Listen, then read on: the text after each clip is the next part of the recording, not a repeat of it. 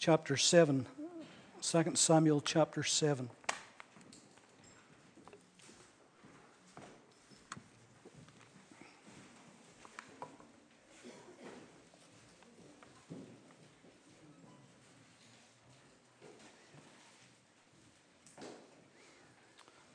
Two Samuel 7, reading from verse 1. Now it came to pass when the king was dwelling in his house, and the Lord had given him rest from all his enemies all around, that the king said to Nathan the prophet, See now, I dwell in a house of cedar, but the ark of God dwells inside tent curtains. And Nathan said to the king, Go, do all that is in your heart, for the Lord is with you. But it happened that night that the word of the Lord came to Nathan, saying, Go, tell my servant David, Thus saith the Lord, Would you build a house for me to dwell in? For I have not dwelt in a house since the time I brought the children of Israel up from Egypt, even to this day, but have moved about in a tent and in a tabernacle. Wherever I have moved about with all the children of Israel, have I ever spoken a word to any one of the tribes of Israel, whom I commanded to shepherd my people Israel, saying, Why have you not built me a house of cedar? Now therefore, thus shall you say to my servant David, Thus saith the Lord of hosts, I took you from the sheepfold, from following the sheep, to be ruler over my people, over Israel. And I have been with you wherever you have gone, and have cut off all your enemies from before you, and have made you a great name, like the name of the great men who are on the earth. Moreover, I will appoint a place for my people Israel, and I will plant them that they may dwell in a place of their own, and move no more. Nor shall the sons of wickedness oppress them any more as previously, since the time that I commanded judges to be over my people Israel, and have caused you to rest from all your enemies. Also the Lord tells you that he will make you a house. When your days are fulfilled and you rest with your fathers, I will set up your seed after you, who will come from your body, and I will establish his kingdom. He shall build a house for my name, and I will establish the throne of his kingdom forever. And I will be his father, and he shall be my son. And if he commits iniquity, I will chasten him with the rod of men, and with the blows of the sons of men. But my mercy shall not depart from him, as I took it from Saul, whom I removed from before you. And your house and your kingdom shall be established forever before you. Your throne shall be established forever. According to all these words, and according to all this vision, so Nathan spoke to David. Amen. Here we see King David established in his kingdom, at peace from all his enemies around about him. He's comfortable and he is secure. He's comfortable, but he's not content. He's secure, but he's not satisfied. He's at peace with all of his enemies, but he's not at peace with himself. He's bothered. He's got something on his mind. And so he sends for his closest friend, Nathan the prophet. Nathan was his confidant, somebody that he felt he could share his heart with. And Nathan was a true friend, apart from being a great prophet of God. And he spoke prophetically many times into David's life. So who better to send for advices and for conversation and to express your heart to? And so what was his concern? His concern was the house of God. His concern was that he was dwelling in a house of cedar. And he had been in there a long time. And he was very successful at this point in his kingship. And again, all his enemies were at peace around him. And so he was really in a good place as far as the kingdom was concerned. He had this great palace, this house of cedar. And you got to give David credit that even though he had risen to this great place in his life, he was still unsatisfied, because the thing that bothered him the most was that God's ark, God's presence it stood for, was dwelling in tents. And he was dwelling in this grand palace, and it was getting to him. He wanted to do something about it. Now, you've got to credit David for that, because many a man has risen to the top of their profession, or risen even to the top of the church profession, if you want to call it that, and has forgotten about the most important things, even the kingdom of God, and the house of God, and the ark of God, and even the very work of God. And so he's concerned. He's been concerned about this for quite a long time, actually. In Psalm 132, he speaks of this. He says, Lord, remember David and all his afflictions, how he swore to the Lord and vowed to the mighty one of Jacob, surely I will not go into the chamber of my house, nor go up to the comfort of my bed. I will not give sleep to my eyes, nor slumber to my eyelids, until I find a place for the Lord, a dwelling place for the mighty one of Jacob. And so now he's got the ark of the Lord back again. Remember, it had been stolen from the Philistines. He's got the ark of the Lord back again, and he's troubled and he's bothered. He's concerned more about, can I use the term, God's house than his own house. And that's a wonderful thing, isn't it? What is your house of cedar? What would take up your energies, your time, your thoughts, your money, your drive, your ambition? What's your house of cedar?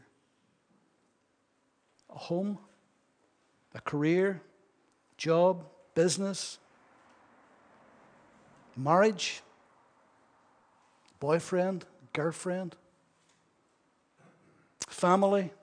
With all the responsibilities? There's so many things in life can just take our life over. And even though we even come to church, sometimes if we're not careful, that becomes something that we just do. And we forget the most important things, that we really want to please the heart of God. And so, his desire was that he was going to do something great for God's glory and for God's honor. He was going to build a house for God. I think that it's a good indicator of people's spiritual lives, where they are spiritually, on how they treat the house of the Lord. Maybe that's just me as a pastor saying that, because we see that day and daily. But I think that it's a good indicator. Is your heart for the house of the Lord? David's heart certainly was for the house of the Lord. And he was not going to be content until he felt, I have built something that's God-honoring, that will honor God. I'm living in all of this splendor, and God's ark is in an old tent. And he didn't like that. This was his desire. What's your desire? Maybe your desire is to be on the mission field. Maybe that's your desire. Or to be a singer, or a worship leader, or a preacher, or. There could be so many things even within the kingdom of God that could be your desire, that you would really, really want to do. And all of these things would be honorable, and they would be good desires. David had a good desire, an honorable desire, and he sought for the advice of a trusted counselor, someone that had wisdom, someone he felt that he could open his heart to, that wouldn't put him on a wild goose chase. And so who does he go to? He goes to Nathan the prophet. Actually, he so loved this man, Nathan the prophet. You know, David had 4 children to Bathsheba. Solomon was one of them. But he named one of his sons Nathan. That's how close he was to this man. And so he sought his advice. His desire was good. His motive was pure. His dream was commendable. But in 1 Kings 8, don't turn to this, 1 Kings 8, 17, 18, listen to what it says. This is whenever the temple was actually built and his son Solomon was about to dedicate it. Listen to what he says in 1 Kings 8. Now it was in the heart of my father David to build a temple for the name of the Lord God of Israel. But the Lord said to my father David, whereas it was in your heart to build a temple for my name, you did well that it was in your heart. And so there was nothing wrong with his desire. And if you want to do something for the kingdom of God, no matter what it may be, that would be a good desire. That would be an honorable desire. Nothing wrong with that. Even the very timing seemed right. Nathan agreed. Go do all that is in your heart, for God is with you. All the pieces just seemed to fit. All the right doors were opening. Everything seemed favorable. There couldn't be a better time, he thought, to build this temple for the Lord. Everything was right. That's the way it seemed. And it seemed to be he had got the advice that he was looking for. Go, do it. Do all that's in your heart. God's with you. Why wouldn't God want that done? I mean, that would be the normal, rational way of thinking, isn't it? I mean, it's a good thing. That would be God-honoring to do. So why wouldn't God want that done? I'm sure he could hardly sleep in his bed at night. You know, I'm sure he was thinking up to this point. I'm sure he visualized this great temple in all of its grandeur and splendor. And I'm sure he could see the cedar inside of it, and I'm sure he could see the gold and the silver inlays and all of the furniture and all of the fixtures and the fittings and the sheer size of it and the columns of it and all the rest of it. I'm sure he could see all of that. He could see all Israel amazed and delighted and thrilled that now finally a house has been built for God, for his ark, his presence to come. I mean, that would be wonderful. And I'm sure he tossed and turned all night. Do you ever go to bed at night and you've got a plan for the next day and you can hardly sleep because you're thinking about it? It must have been like that for days or weeks with this man, until he could stand it no longer and he sent for Nathan. Did that ever happen to you?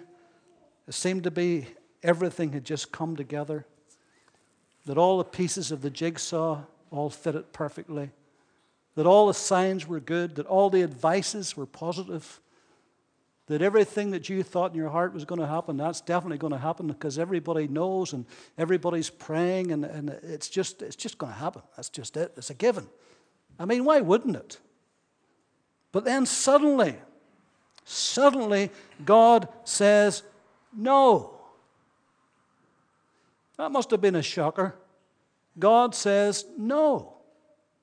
Even though Nathan had given him advice, he hadn't actually prophesied at that time. He just gave him advice, and it seemed good, wise counsel.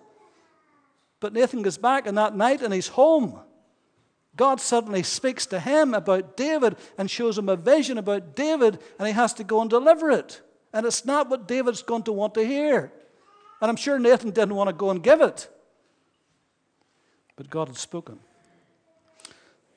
Again, don't turn to this. 1 Chronicles 17, verse 2 and 3.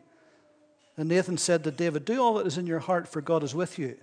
But it happened that night that the word of the Lord came to Nathan, saying, go tell my servant David, thus saith the Lord, you shall not build me a house to dwell in. And suddenly, the door is firmly shut in his face. His heart must have sunk into his boots. No reason was given at this point, just no. The reason was given later. But at this point, it was just, no, you can't build me this house. No missionary work, no preaching, no singing, no playing, no business, no travel, no marriage, no partner, whatever it may be. All good dreams and ambitions and hopes, suddenly, no. What do you do when God says no? You say, but Pastor, does God not give us the desires of our heart? For the most part, absolutely.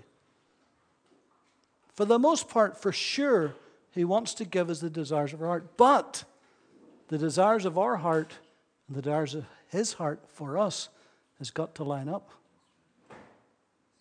That's the trick. And if He says no, and if we insist, and if we persist, God may say, okay. But I wouldn't advise that. I wouldn't advise that at all. If God says no, He's got a good reason to say no. And He had a good reason for David. And in David's case, although it's not very pleasant, but he gave him the reason later on. He told him it was because he had bloody hands. He had fought too many wars. And whoever's going to build his house would have innocent hands. So what are you going to do if God says no to your heart's desire? Because sometime in life, sooner or later, and it may be not a big, massive thing, it may be not a big, life-changing thing, but it could be something that you had your heart set on, and God can just say, no, not for you. Not for you. Ever. If he says not for you at this time, at least you could be patient and wait and persevere. But what if he says not for you ever? For somebody else, but not for you. That's tough, isn't it? So we need to see what David did. We need to see how he handled this. So if the day ever comes and God says no to us, we trust that we can be like this man. Here's a man that was, the Bible says, called him a man after God's own heart. He loved God with all of his heart. He was a worshiper. He was a man who sought the Lord. He's a man who had a real passion for the things of God. And yet God is denying him this. So how does he handle it? First of all, he sat. He went before the Lord and he sat down. It's an interesting term that is used there. He sat down before the Lord. You rarely ever find that. People stand or people kneel. He sat. And I think that it shows us he has such an intimate relationship with the Lord that he felt that he could just sit before him and just talk as a friend. But he sat gratefully. Listen to these verses from verse 18. We left off at verse 17, but just from verse 18 to 25. Then King David went in and sat before the Lord. And he said, "Who am I, O Lord God? And what is my house that you have brought me this far? And yet this was a small thing in your sight, O Lord God. And you have also spoken of your servant's house for a great while to come.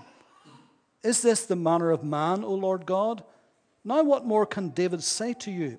For you, Lord God, know your servant. For your word is for your word's sake, and according to your own heart. You have done all these great things to make your servant know them. Therefore you are great, O Lord God, for there is none like you, nor is there any God beside you, according to all that we have heard with our ears. And who is like your people, like Israel, the one nation on earth, whom God went to redeem from himself as a people, to make for himself a name, and to do for yourself great and awesome deeds for your land, before your people, whom you redeemed for yourself from Egypt, the nations and their gods. For you have made your people Israel your own, very own people forever, and you, Lord, have become their God. Now, O Lord, the word which you have spoken concerning your servant and concerning his house, establish it forever and do as you have said." You know, in this particular chapter, if you were to read verses 4 to 17, which we have read, if you read it very carefully, you'll see that God had promised him three specific things. He had promised him a house, he had promised him a throne, and he had promised him a kingdom. Now, when it says he promised him a house, in that particular chapter, house is mentioned a whole lot of times. Sometimes it's talking about this house he wants to build for God. Sometimes it's talking about his cedar house he's living in. But when God talks to him about this house, he's talking about his dynasty. He's talking about his heritage. He's talking about his family that would come from his loins and go forth. And you remember that Jesus came from this lineage. Jesus came from David's loins, as it were, through his family, through his side. And so he promised him a house, a wonderful heritage, Not just something of bricks and mortar or stone or whatever, but a house that would continue. He promised them a throne that would continue. And yes, it continued through Solomon. But when you come right on down to Jesus, his throne will continue forever. And he promised him a kingdom. And what a kingdom it was. David was the greatest king that Israel ever had. And there was golden years. And then Solomon ruled, and there was a golden period there. What a kingdom it was. Not so much like that now, but what a kingdom it was then. But what a kingdom that Christ has raised up. That one day will fill the whole earth. And so he's made him three fantastic promises. By the way, when you take Israel into that whole scenario about a throne and a kingdom and all of that, when you take Israel into that, you'll find out that it's amazing what God's promises to raise up even the kingdom of Israel and how that's even being played out to this day. That Jerusalem, for instance, the capital city of Israel, I mean, from the moment David took it off the Jebusites and claimed that for himself as the city of David, that was over 3,000 years ago. And it's still there to this day. Of course, it's bigger, but it's still there to this day, and it's being fought over to this day. So what David is being given by God here is not just bricks and mortar. It's something that's very spiritual. It's something that's wonderful. It's something that will continue. It's something that God is even using to this very day and will use into the future. And he was grateful. He was grateful. He was taken from the sheepfolds as a little boy. And God had made him a mighty king. And God had given him these fantastic promises. Why am I saying that? Even if we never, ever get our heart's desire, even if we don't get it, there's still so much that God has already promised us. There's so much he's already given us that we could thank him forever, couldn't we?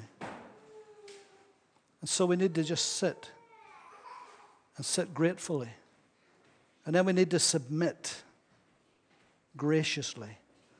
Not grudgingly, but graciously. Verses 26 to 29 in that same chapter. We left off at verse 25. So let your name be magnified forever, saying, the Lord of hosts is the God over Israel. And let the house of your servant David be established before you. For you, O Lord of hosts, God of Israel, have revealed this to your servant, saying, I will build you a house. Therefore your servant has found it in his heart to pray this prayer to you. And now, O Lord God, you are God, and your words are true, and you have promised this goodness to your servant. Now, therefore, let it please you to bless the house of your servant, that it may continue before you forever. For you, O Lord God, have spoken it, and with your blessing let the house of your servant be blessed forever. There's something gracious about David here. The thing that he wanted to do most in his life, above all things, was build a house for the Lord. And God said, no, I won't let you do it. How would we react if God turned us down with the thing we desired the most? Will it be as gracious as this man? He was very, very gracious. He thanked the Lord. He appreciated what he had got. And he was very gracious. Sometimes when God says no, we end up striving against him instead of bowing before him. Instead of saying, okay, God, you know best. You know best. This is what I wanted, but you know best. And whenever we bow before him and be gracious before him, do you know what? God doesn't owe us anything, by the way. Sure he doesn't. He doesn't owe us anything. If God was never to give us one single thing more from now to eternity comes,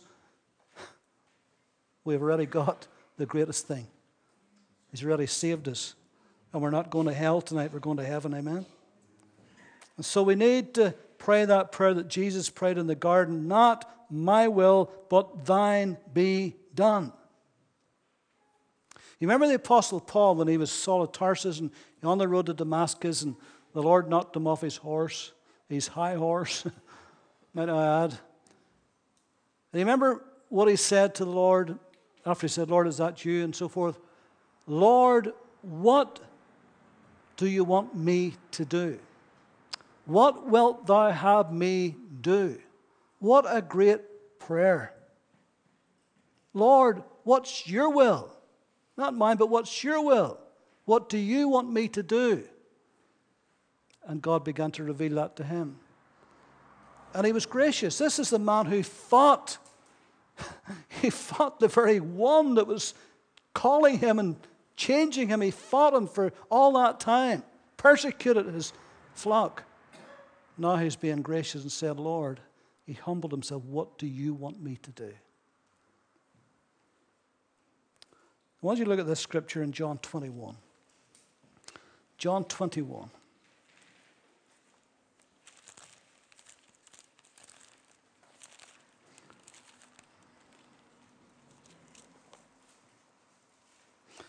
Peter wasn't known for his graciousness. Sure he wasn't.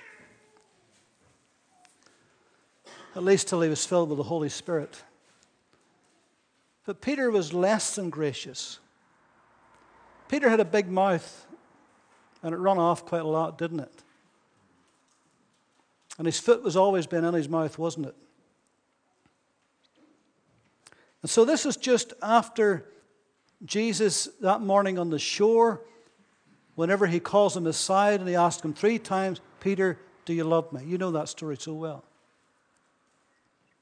And after he had told him to feed his sheep and feed his lambs, then he said this to him, verse 18 of John 21, most assuredly, I say to you, when you were younger, you girded yourself and walked where you wished. But when you're old, you will stretch out your hands, another will gird you and carry you where you do not wish.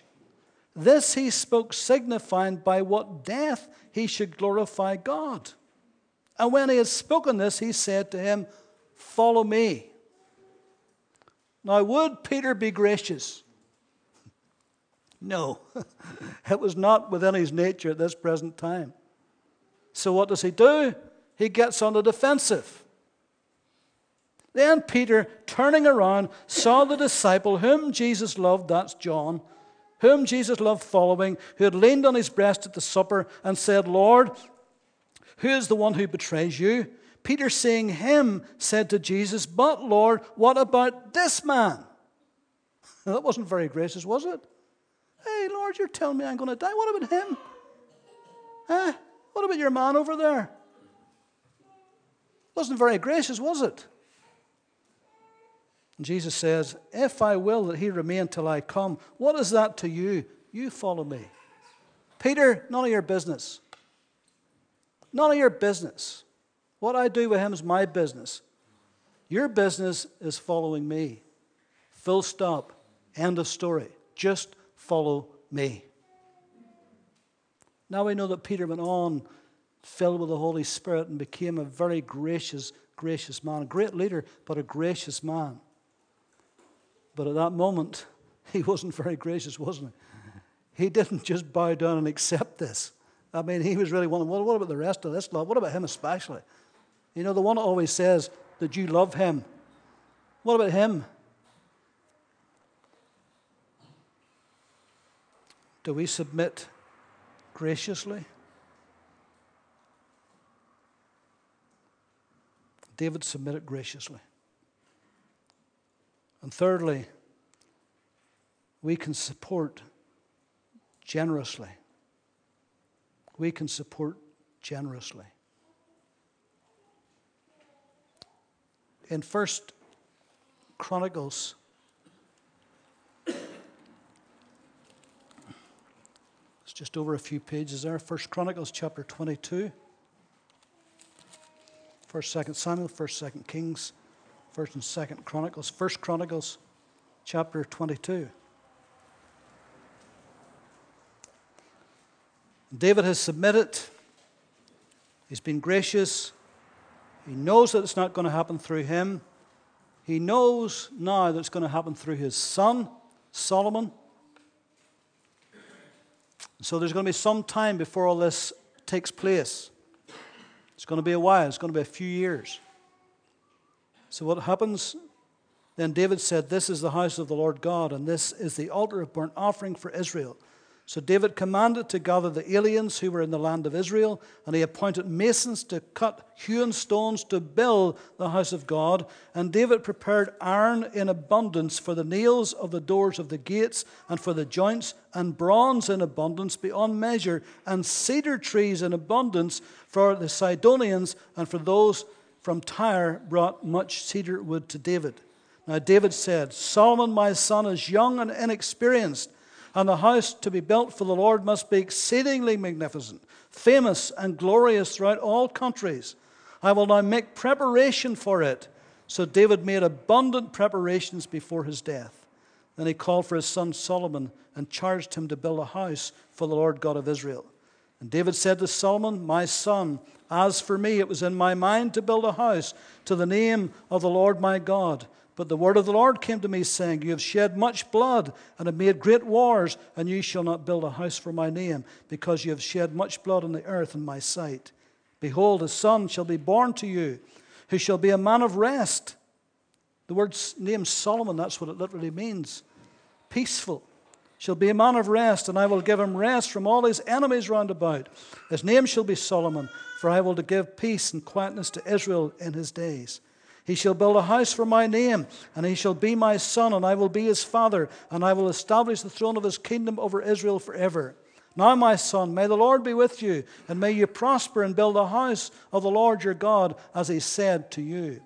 Only may the Lord give you wisdom and understanding, and give you charge concerning Israel, that you may keep the law of the Lord your God. Then you will prosper if you care to fulfill the statutes and judgments which the Lord charged Moses concerning Israel. Be strong and of good courage. Do not fear nor be dismayed. Indeed, I have taken much trouble to prepare for the house of the Lord. Listen to this, 100,000 talents of gold, 1,000,000 talents of silver and bronze and iron beyond measure, for it is so abundant. I have prepared timber and stone also, that you may add to them.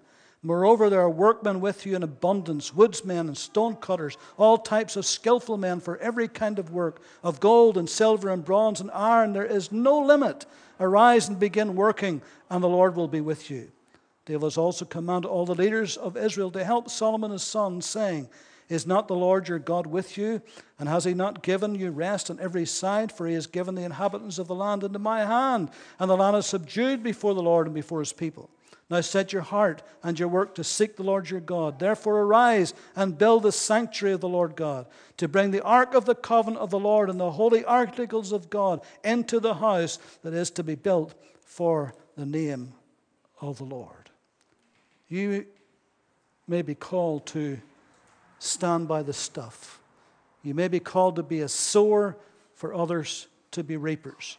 You may be called to be a helper, a preparer, an encourager, a net mender, a prayer. You may be the one who sends rather than goes. Not everybody can go, but you may be the ones called to send. David had other things in mind. God had other things in mind for David. He had psalms, he had poems to write, he had songs to compose, he had all kinds of things to do. He had to enlarge the borders of Israel. God had great things for him to do. And God may have great things for you to do, which may be better and bigger and greater than what he says no to. God's not a spoiled sport. He's not a killjoy. He doesn't want to harm us or hurt us. He just wants us to receive and accept his will, and to enjoy his will, and to walk in his will. And even if he says no sometimes, it's because he's a greater and he's got a bigger yes to give us. So sit gratefully, submit graciously, and if necessary, support generously. We all can do something, can't we, to reach out. Let's pray.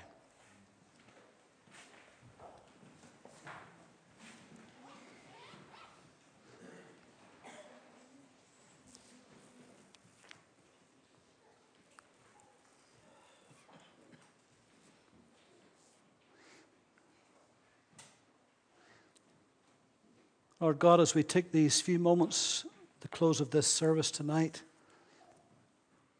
as we still our hearts before you, Lord, help us at all times, no matter how difficult it may be,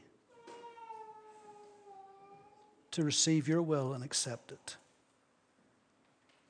Not to fight you, but to submit to you. Not to wrestle, but to rest and to trust. And Lord, it could be that not at this point, but at some point in our future, it could be you may say no. Help us, Lord, to remember to trust you. Help us to believe, Lord, it's because you've got something greater, something that's more important in your will for us. So we give you thanks, Lord, for your mercies and your graces. We bless you for your goodness. Lord, every day we receive your goodness in our lives because you're a good God. Help us to rejoice in your faithfulness and goodness. And as we go forth, Lord, over these weeks and months and years till you come, Lord, or Lord, till we go to you, we pray, Lord, that we'll walk in your will. And Lord, that we'll receive the best that you have got for us. Whatever that best may be, it'll be good for us because it's of your hand. So Lord, over these weeks, Lord, as friends go on holiday, and Lord, as they relax and rest, we pray for your refreshing Spirit to be upon them. And Lord, that you'll bless them indeed. And Lord, that you'll lift them up in spirit. That you'll encourage them, Lord. That you'll physically, Lord, cause their energies to be restored. And above all things, Lord, that their spirit may rejoice in your goodness. So we give you thanks, Lord, for this day. In Jesus' name, amen.